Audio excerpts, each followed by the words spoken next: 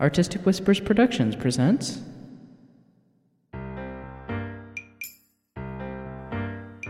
Down from 10, a country house mystery written and performed by J. Daniel Sawyer.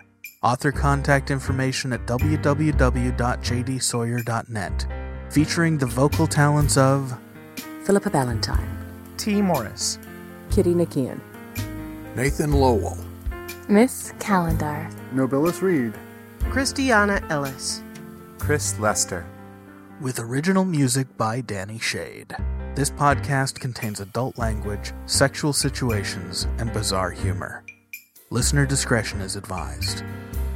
Hello, this is J.R. Murdoch from the podcast novel V&A Shipping, available at audiobooks.com and ofgnomesandDwarves.com. You're listening to episode 17, and this is the story so far. Artists are dangerous people. Give one, like Katie, a good knowledge of anatomy and some basic supplies, and she can convince her friends that one of their number has been savagely murdered under their very noses, all in the name of education. With Sarah retreated upstairs from shock, and Gerd up comforting her, the rest of the artists are left to their own devices. Chapter 16, E-5, continued. The silence following Gerd's exit was palpable. Katie didn't want to break it. She wasn't sure how much of a doghouse she'd stumbled into, and she didn't want to blunder in the rest of the way. Nobody else seemed to be prepared to run with much of anything at all, and eventually the room's collective attention settled on the one woman Katie was hoping not to hear from. Nothing Carol could come up with would half beat the drubbing she was already giving herself. Carol, on the other hand, seemed to have decided that the portion in her tumbler was unnecessarily stingy and, evidently oblivious to the continuing tension in the room, tromped to the drinks table and poured herself another finger. When she turned around and saw the crowd of dour faces arrayed around her, she swung her free arm out to them in a large circle. Go, go, go, carry on! We're burning Snowlight here. She took a sip of her scotch and raised her eyebrow at Katie. Show us what to do with your magical bandages. As quickly as she'd gotten herself in the doghouse, she was evidently out again. Katie mentally took back her upset at Carol's mercuriality and decided that, on second thought, it had its upsides, easy though they were to forget. Katie turned to Adele and gave her the wickedest smile she could manage. Well, Adele, you're on. Huh? Adele blinked. Strip off. I'm fixing to grease you up like a turkey. Katie leaned over to grab the petroleum jelly and popped the top off to emphasize her point. It was all the older woman needed to blush candy apple red from her clavicle to her ear tips. Oh, I really don't... Now, dear. On third thought, Carol's mercuriality mixed with her condescension was one of the best things in the world. You knew what you were signing up for. Kevin flopped heavily on the couch, this time reaching the cushions without Gerd-shaped impedances. It's not like I haven't seen us running around. And it's not like Kevin didn't see you that morning. Oh, Amos looked askance at Adele, whose blush kept right on unabated. Nothing. You know. Carol strolled to Amos's couch corner, making a production out of thinking meaningfully. With the body casting, you're not going to be exposed for long. The rest of the time you're going to be wrapped up like an armadillo. True. Katie scooped a glob of Vaseline with her right hand, dropped the tub on the end table, then smeared goo all over her gloves and brandished them at Adele. Come on, curly twat. Shuck 'em and get your ass on the tarp. Adele let out a surprised and hopped back, her hands thrown up in a pose of melodramatic terror. She managed to hold it for almost 3 seconds before Katie waggled her fingers like a mad scientist, sending Adele past the breaking point into hysterics. Okay, fine. You win. She kicked off her shoes and whispered between snickers. Just don't tell anyone. She pulled her shirt, flannel, and bra off in a single yank, then did a similar job on her jeans and panties. The missionary stepped onto the tarp and graciously spread her arms. As soon as Adele was in position, a small switch flipped in Katie's mind. She followed her model and started anointing her skin with grease, stopping every few seconds to scoop up one more until she had enough reserve built up on the skin that it would serve for the whole job. Katie laid her palms flat against the model's ribs and started smearing. As she did so, she spared a bit of mental space to speak to the rest of the class. So, the first thing you want to be careful about when you're doing this, plaster sticks. Jeremiah, behind her, made his first play for the gold star.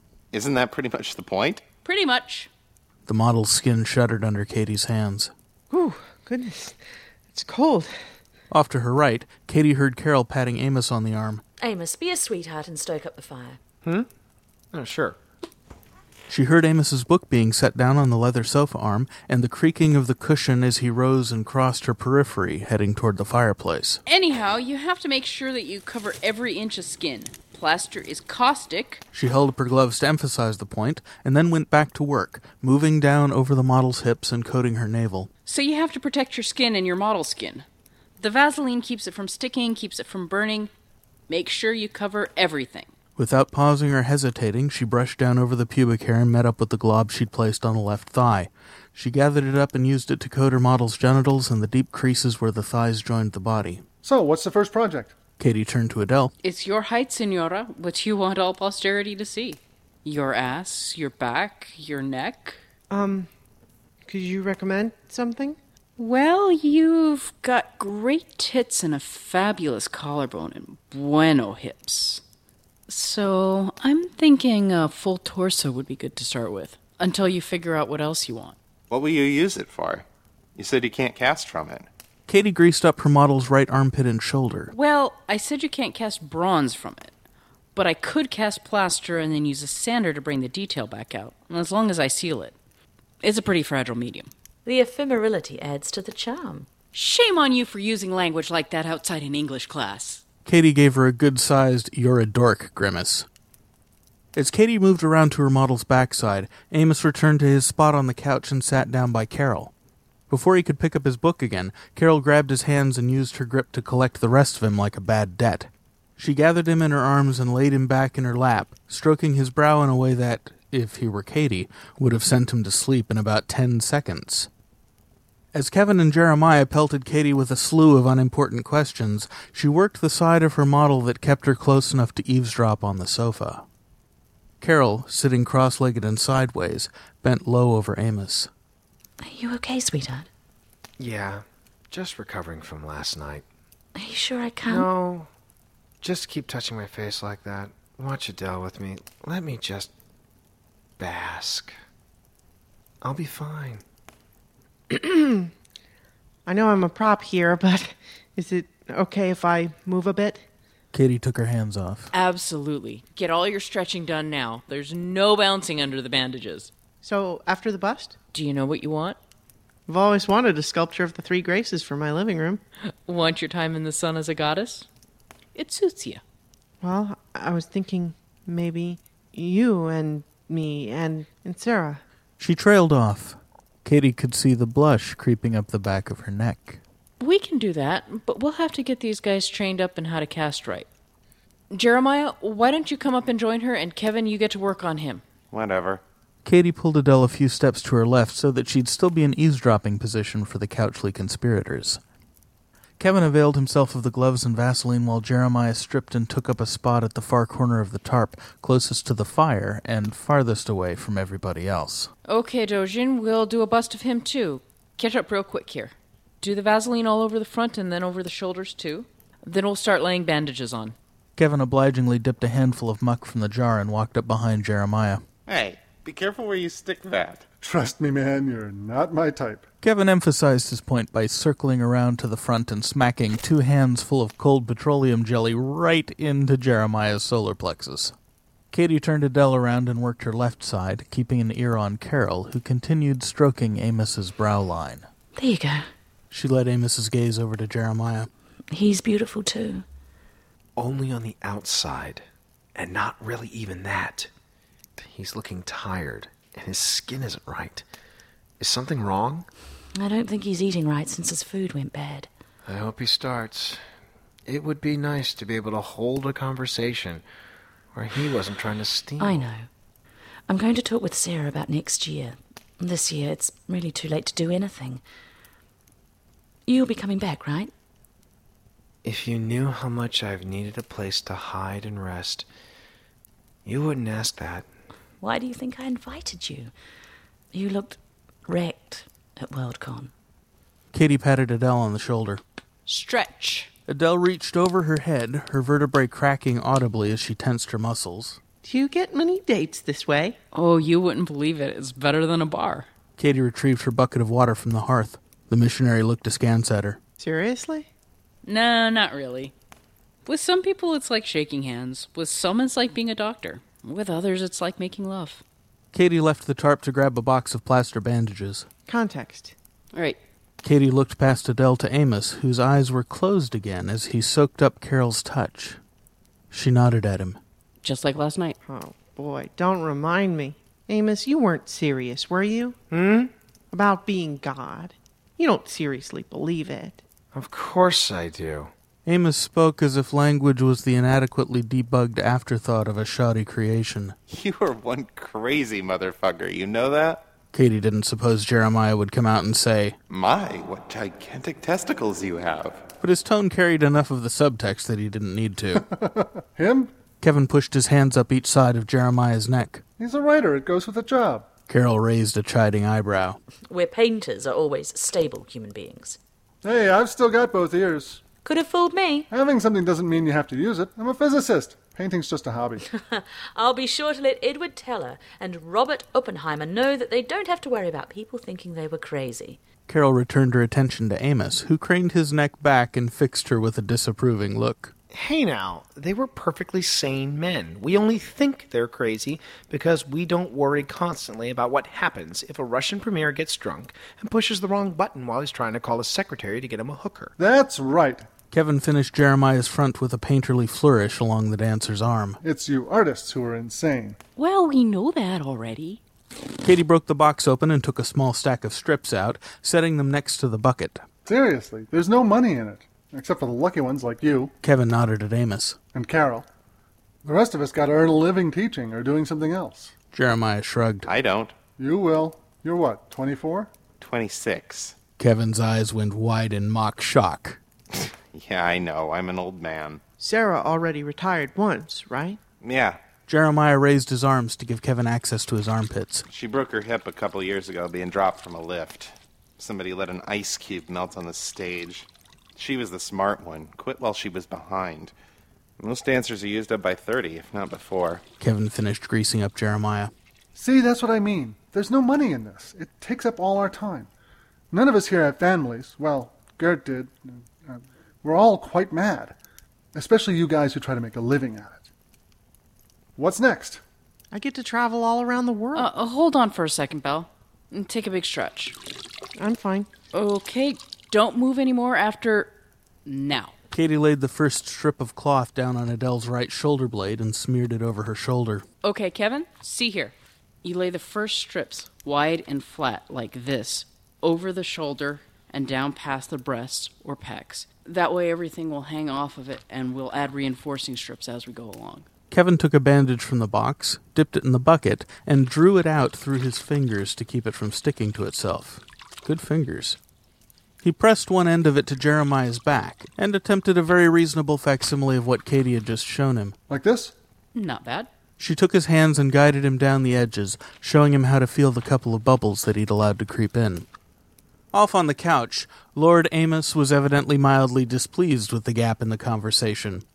Through his eyelids, shut tight once again under Carol's ministrations, he prompted Katie's greased plaster victim.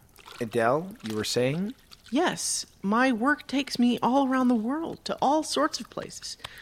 I meet the most amazing people. I get to see light in their eyes. I get to see them connect others to people who can help them. I help other missionaries bring meaning and grace to places that don't have any. But you publish pictures with Hergé and Sturgis, and that pushes you away from the people who support you. Carol seemed wistful rather than aloof, as if she were remembering some mischief she'd regretfully outgrown. You're not at home in your church, love. You're not at home anywhere. None of us are. Amos's voice was only a little louder than pillow talk. Something about his voice was hypnotic. Katie shook off the effect and patted the bandage flat on Jeremiah's chest, then nodded to Kevin, who pursed his lips in understanding. He ducked down to get another bandage. See, that's my point. No, that's not the point. Adele started to turn to face him when Katie caught her with another bandage, reminding the missionary that she was supposed to be standing still. She caught herself, took a breath, and continued without moving. I have to do it. Taking pictures of miserable children and church planting projects doesn't do anything for my home. I love the West, even if I don't like what it's become. I have to help out somehow. And the way I know how is with my camera. You can find naked pictures anywhere. Amos sounded like Carol had him well and truly hypnotized. How is that helping? Look what kind of pictures they are, though. Porn, sure. Medical pictures, maybe. Americans hate their bodies. They can't cope with them unless they're having sex or making fart jokes or degrading them somehow. Katie laid the underbust truss on Adele, coming in at an angle under her breasts to lift them and lay the bandage across the two shoulder supports so that the resulting cast would have good structural integrity. Look what it took to get you up for Katie to work on you. Kevin mimicked Katie's structural truss as he spoke, this time with a good deal more finesse. Adele did the nearest thing to shrugging that she could, using just her face. I don't think it's the same thing. But maybe I'm wrong. Who knows? So why do you do it? Kevin returned to the bucket and sluiced another bandage through it. The erotic art. Beauty? God made the world beautiful, and we spend so much time missing it. We breeze by it, all background noise. We don't take time and savor. In our bodies. You have to be soul dead to look at a little girl running naked on the beach or building a sandcastle and not have it break your heart for joy. Or a young man with a young woman bursting with life and potential so that all the light in the room seems to come from them. That's God's glow. We all have it. Most of us just don't think about it. Reminding people, that's what I can do. And it's the best way I know how to worship, too. And that's why you do it? Mm-hmm. Breaks my heart when people miss it. Or use beauty for advertising. Ick. Short of having children, it's the best way I have to remind the world how beautiful it is. Goddess below, please, no children. Carol groaned as if someone had just put Christmas music on the hi-fi. Jeremiah raised an eyebrow.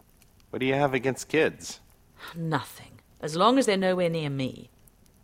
I love children. Then why not have any? Kevin cocked his head at her as he returned to the bucket for another bandage. Time just got away from me. I didn't have a chance. Between work and chasing sunsets and models. Why do we do it? She obviously didn't expect an answer, and when Amos's voice came, she jumped, a little startled. We're born with it. 4 years old, and we can't stop telling stories or drawing or dancing or exploring. And it's easy. It's play. All of life is play. It's easy to do this when you're young. In your teens, you figure out that images and ideas have power. All you can think about is changing the world. He sat up off Carol's lap and leaned forward, resting his elbows on his knees. An intense, almost unpleasant look crossed his face, as if the answer disturbed him more than he expected it to. He looked up at Adele, then shifted his gaze away to the staircase beyond her, and talked to it instead. When you're 20, everything is in front of you. You know how it is. You got all the time in the world. 50 is a long way away. You might not even get there. There's too much to do. 30 takes forever to come, until it does. Suddenly, you look around and your 20s are gone. Your friends all have kids, careers, houses. People you know start dying. Your first girlfriend's father keels over from hypertension. Your grandparents start dying from little accidents that shouldn't kill anyone. Maybe you come home one day and you get an email. Your devout uncle tells you that he's at peace with God for the first time in his life because his daughter, only 16, was taken to be with Jesus. She fell asleep at the wheel and shattered her pelvis when the steering column rammed through her stomach. This girl glowed as bright as anyone you'd ever seen, and then a tree got her. All that potential, all her light, a fire that never even got started before it burned out. People like us, we spend our lives like candles dodging raindrops. We know how short it all is. it starts to get to you, and you wonder how long you really have. Maybe you're a tech junkie, maybe you're not. Sooner or later, you figure out that it doesn't matter how far medicine goes. No matter how good it gets, you start to realize how much of the future you're not going to be around to see, no matter how long you live. Time seemed to stop in the large room. Kevin's eyes seemed heavy, his hands forgetting that they were resting on Jeremiah's ribs. The dancer looked vaguely horrified, like a man too late to the scene of a train wreck to do anything but watch it burn. Carol watched Amos with an eerie calm, not even a note of concern breaking through her placid mask as she waited to see where it would go. Katie didn't want to listen, but she had no pretext for interrupting him. The word dam had opened up, and the writer couldn't stop the flow. He plunged on. Sooner or later, everyone realizes it. Someday, there will be no more you, and you'll miss what comes next. That's why we do what we do.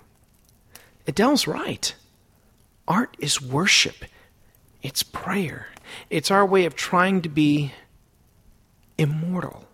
Like a ruined man bleeding out, Amos's eyes didn't blink as he returned his focus to Adele. The two of them locked eyes, as if silently interrogating one another.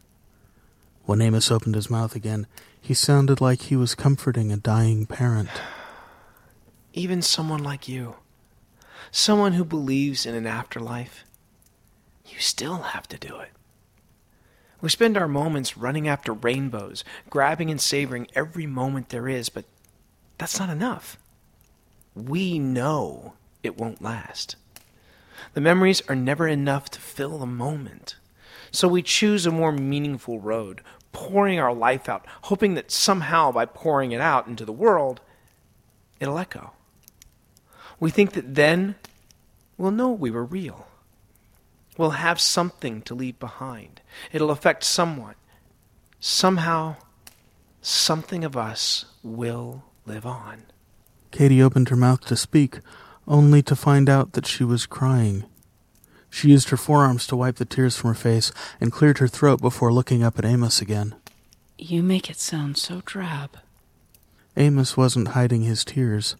His voice was husky and still cut through the air like a monastery bell. It's not. It's brilliant.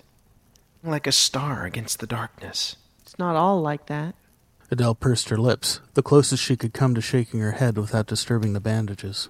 Some people can't live but for knowing that someday it will end. Amos shrugged. It doesn't matter. Not for people like us. Even when it's all awful, the fact it is better than the idea that it might not be someday. There's enough grandeur in the universe to go around, and maybe there is a grand plan somewhere, somehow. But normal people believe in God because they don't want it all to end. That's not enough for people like us. That's why we do what we do. We have to become gods ourselves, mortal or not. Life is brevity, and we can't take it. And that's why you say you are God? Adele might have meant it as another accusation, but her tone was gentle, as if she actually wanted to understand. Katie found herself wishing that she understood, too. I am, and so are you. Thou art God, and I am God, and all that groks is God. We can shape, move, change the whole world. We can make people where there were none, with words. We can walk on other planets, and alone among all the animals that ever walked, we know what life is, and we know that it will end. That makes us gods. Jeremiah shook his head in quiet befuddlement, as if he weren't sure whether to write Amos off as crazy or ask for an acolyte application. You are one arrogant son of a bitch, you know that? Someone, Carol probably, used the remote control to turn the stereo on. A soft, Lou's saxophone filtered into the room like an echo from another world. For 2 or 3 minutes, nobody said anything. Adele shifted her weight to her left foot. Katie cocked her head at her in a question. Starting to get warm. Oh, it's hardening. That's normal. Let me know if it gets uncomfortable. Okay. Adele shifted her gaze, as best she could, back to Amos. So, you lied last night. You don't believe in something bigger than yourself. No, I do. And what's that? I believe in people. People like us.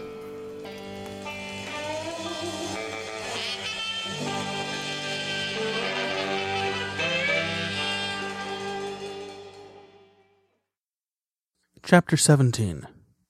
E-5. Afternoon.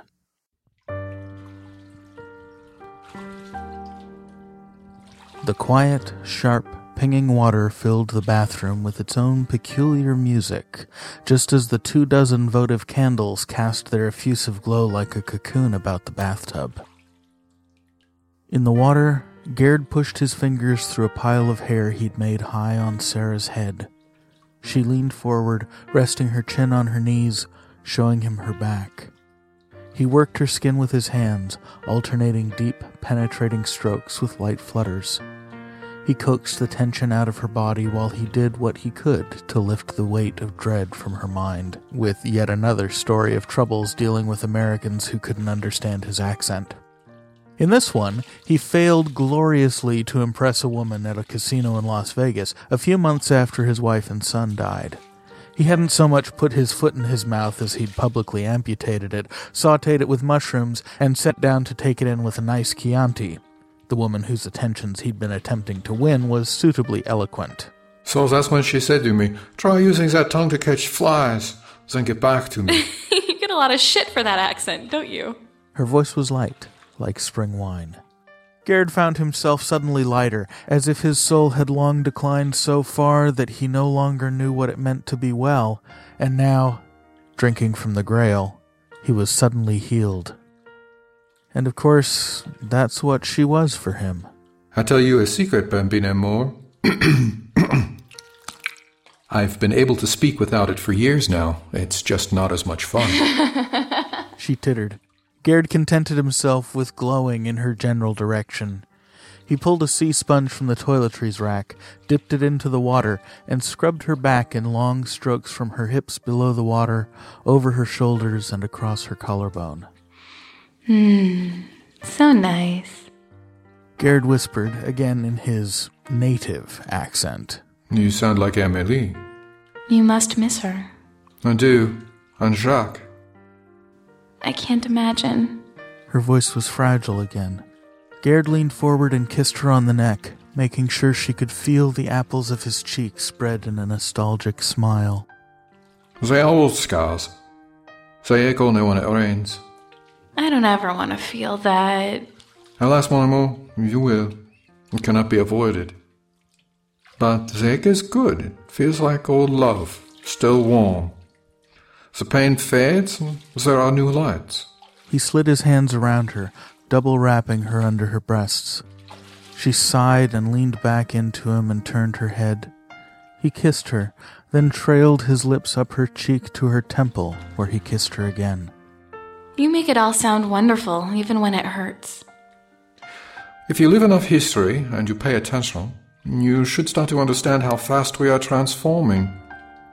You will see things that I could never dream about. There's never a day without discovery if you pay attention. Sometimes what's out there is worse than what's in here. The bad dreams. Sometimes it is. And sometimes it is as grand as anything in here.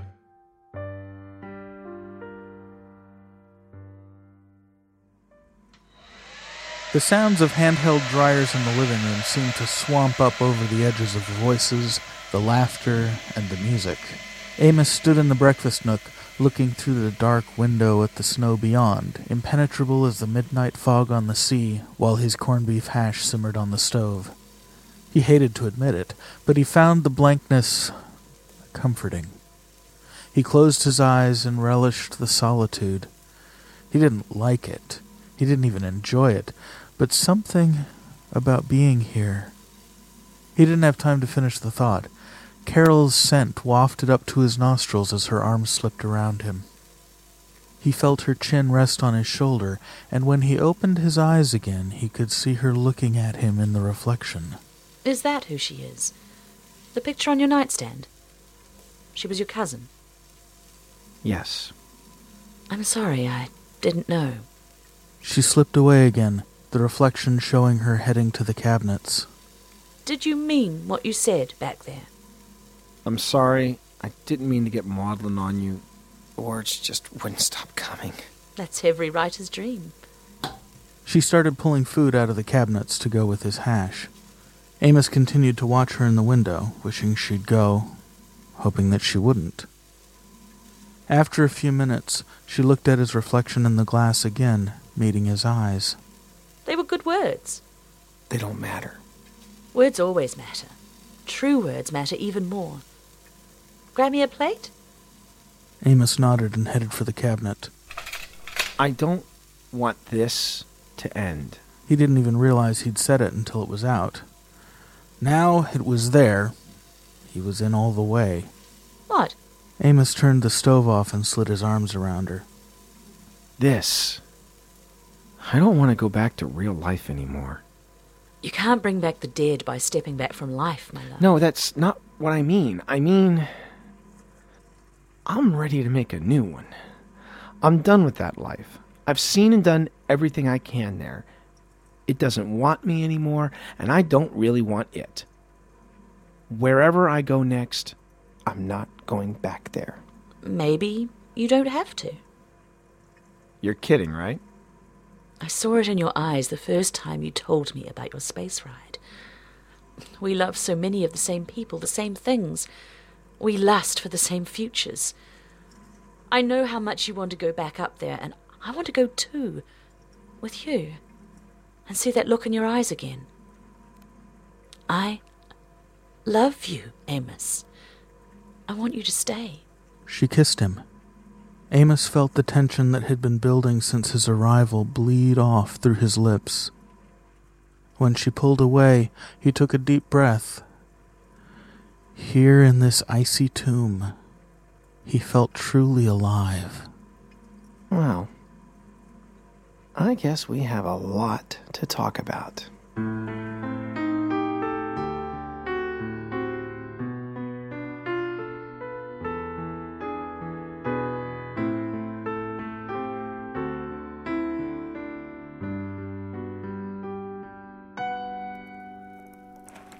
Katie got a double nostril full of plaster dust as she peeled the side strips out from around Adele's ribcage. Once she had the wrappings worked slightly loose, she counted 1, 2, 3. And she and Kevin lifted. Adele wriggled out of the cast, and it slid up and forward until she was free of it. Bearing their mummy skin back to the fireplace, they set it on the hearth. When Katie looked back up at Adele, she saw the missionary leaning back to sit on the couch. Don't! Vaseline? Adele paused, squatting half over the sofa in a somewhat less than dignified position. Here. Katie ducked to the basket at the side of the fireplace and pulled a couple of towels out of the pile. She tossed them to Adele. Put these down and don't touch anything. Goodness, it's hot. Adele caught the towels and laid them down, then shook her limbs out as if she could cool off just by flapping. When that didn't help, she picked one of the towels back up and fanned herself. You'll be fine in a moment. Katie kept herself from giggling as Adele's air conditioning dance got progressively more ridiculous. You just can't sweat with that shit smeared all over you. Says you. Hey, you guys gonna get me out of this fucking thing? Kevin took up his pole position at Jeremiah's left and spoke to Katie. Okay, same thing here, right? Yeah, except you've wrapped it partway around him, so we're going to have to rock it back and forth a bit. I'll go first. They rocked the edges of the mold back and forth a couple dozen times, walking it up his sides and around the very edges of his body. It was a tight squeeze. The edges of the plaster left welts as they scraped him through the Vaseline. Jeremiah twisted and stepped back past Katie. Damn, that feels weird. He shivered all over. If Katie didn't know better, she'd have thought he'd just French-kissed, or, as Gerd would say, English-kissed, a banana slug. You'll survive.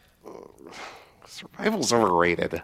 He leaned both hands on an arm of the wingback and panted. He was as overheated as Adele, but he seemed to be handling it fairly well. Well, let us know when you're done using up your share of the oxygen. Katie turned her attention to the cast as she and Kevin set it down on the hearth. Are you okay? The concern in Kevin's voice snapped Katie's head up.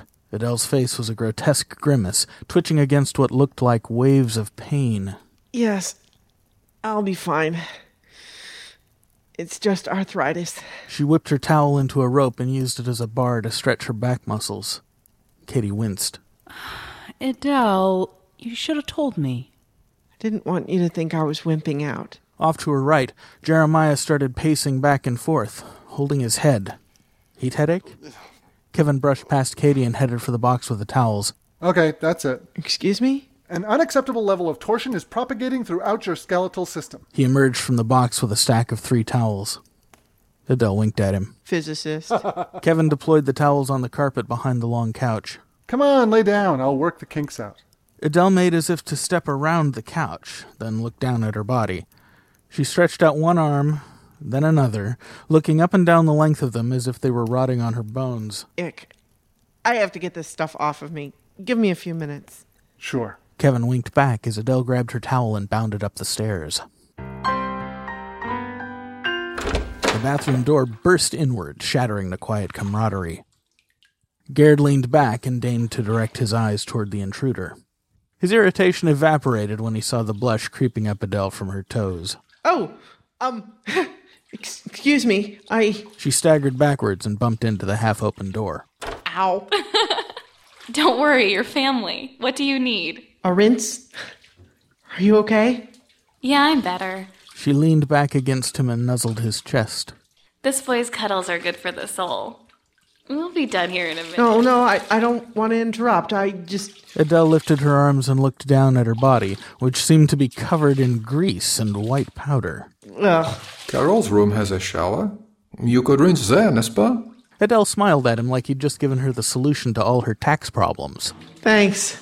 She backed out of the room and closed the door gingerly behind her.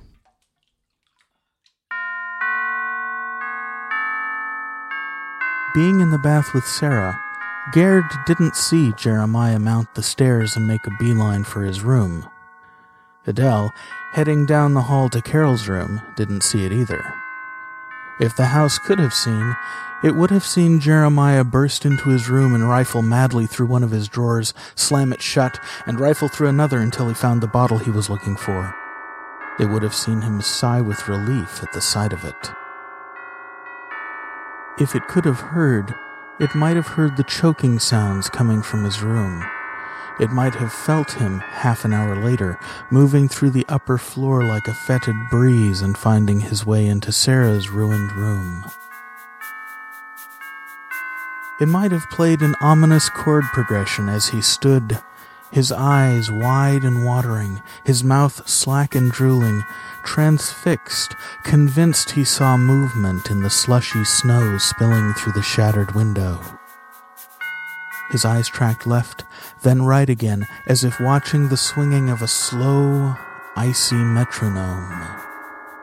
Sweat leaked everywhere from his skin, forcing the Vaseline to rise up and float like a second, inflatable bag that kept his insides from touching the air. Perhaps the house was vaguely aware of him as he stumbled haltingly toward the window, reached out his hands, and dug. It might have seen the light that, as far as Jeremiah was concerned, bathed his face like heavenly glory. It might have smelt the tang of blood as he chewed incessantly at his bottom lip, opening it along the chap lines like an overripe peach hitting the ground from a great height. If it had noticed these things, it surely would also have noted the color of the light. Green, like the glow from the pipe in the garage, and the dazzled, aching, peaceful look that bore across Jeremiah's face as he whispered words like springtime hills and the color of life with inchoate lips. The house might have beheld this curious scene, or its aftermath, as the epiphany darkened Jeremiah's vision and he closed his eyes in prayer as if he knew for certain that there was nothing in the world he needed to fear ever again.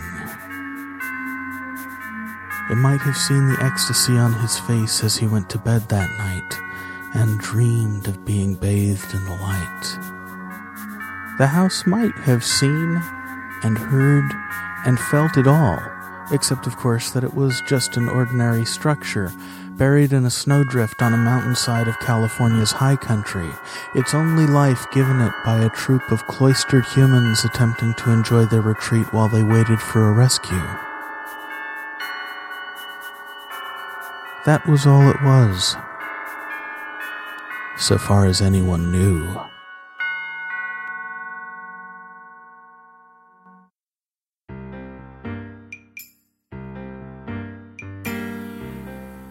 You've been listening to episode 17 of Down from 10. Written and performed by J. Daniel Sawyer, with original music by Danny Shade, used with permission. Starring T. Morris as Amos Maple, Philippa Ballantyne as Carol Lewis, Nathan Lowell as Gerd Falkstein, Miss Callender as Sarah Evans, Kitty Nakian as Katie Sato, Nobilis Reed as Kevin Walden, Chris Lester as Jeremiah Evans, and Christiana Ellis as Adele Sirhan. Additional music by Leadbelly, performed by Nick Gravenitis and the Fish Band. Sounds courtesy freesound.org and Artistic Whispers Productions. This audiobook is recorded, edited, and mixed at Artistic Whispers Productions in Castro Valley, California. The book is copyright 2009 J. Daniel Sawyer, based on a screenplay copyright 2008 J. Daniel Sawyer, and the recording is copyright 2009 Artistic Whispers Productions. This recording is released under a Creative Commons Attribution Non-Commercial No Derivatives 3.5 license, and all other rights are reserved to the author. For Agent Cyrus, the world's first cyborg, the mission should have been simple. You deploy, secure the hotel, take him into custody, and extract. But when a routine snatch and grab goes wrong... Confirmed. Hostile jumped 9 stories and is fleeing. Do not engage hostile. I repeat, do not engage. Cyrus finds herself at the center of a conspiracy that threatens the very foundation of her existence. Your critical biological systems are dependent on the implants. If they die, either from the virus or your own immune system rejecting them, my biological systems won't be able to function. Now, with time running against her, Cyrus finds herself in the crosshairs of a conspiracy set to destroy her. You think that because you have his name, you've cracked this case? You haven't scratched the surface. Even if you dig, you won't live long enough to see it through. You have no idea where this goes. Cybrosis, the debut podcast novel by P.C. Herring. Coming to you on 01/01/10 from www.cybrosisnovel.com. Hello, this is Miss Callender from the Brass Needles podcast, and you're listening to Down from 10. What did Jeremiah see? And what is he going to do about it? Or is it only a hallucination? And now it's been more than 5 days. When are the snowplows coming? Are they coming at all? I've had problems releasing this episode, but not production problems, timing problems. This episode deals a lot with death and grief at a time when several of our cast members are losing or have lost people close to them. I'm only going to talk about one of them here, mostly to protect the privacy of the others in the cast, but also because the one I'm going to talk about is making huge waves in the community. The father of the podcast novel, T. Morris, lost his wife to the flu a few days ago. Odd as it sounds, a lot of people die from the flu every year, and it hit pretty close to home this time. There are 3 things in the modern world that are more expensive than anything else. Being born, dying, and death. Natalie Morris's death was sudden and unexpected, but it left T with a raft of expenses he has to meet immediately, as well as being suddenly and unexpectedly a single parent of a 5-year-old girl. Because of this, I have a special request for you. If you were planning on sending me a tip in the next week or 3, send it to T instead. You can find a donation widget in the right column at theboomeffect.org. The Boom Effect is a site named in honor of T's daughter, Sonic Boom. Philippa Ballantyne set the site up to host a charity auction on behalf of Sonic Boom. We're building a trust fund for her college and other future expenses as a cushion for her. Over the next couple of weeks, more auction lots will post. All kinds of stuff donated by folks throughout the potosphere are going up for auction, with 100% of the proceeds going to Sonic Boom's trust fund. Details on the auction, dates, and everything else are there also at theboomeffect.org. On to happier news. We have reached our minimum threshold for predestination poster orders, and we're now shopping for a print shop to print them for us. Updates in the weeks to come on when you can expect your posters. We've got a really good feedback show in the can that's now in the queue to edit, and next week I will be announcing a new Down from 10 contest to kick us into the tail end of the story as everything draws to a head. Thanks for sticking with me through the long Christmas hiatus. It will definitely be worth your while. Send feedback to feedback@jdsawyer.net. Leave voicemail at 206-337-5498. That's a new voicemail number, as you can tell. And leave comments on the blog at www.jdsawyer.net. And, of course, if you're enjoying yourself, please do tell your friends, post a review on iTunes, and blog about us. Questions, comments, criticisms, attaboys, and death threats are all welcome. This is the part where I would normally ask you the nagging questions, but I don't really have it in me today, so remember that life is short and precious, and that you can make the whole world end if you but count down from 10.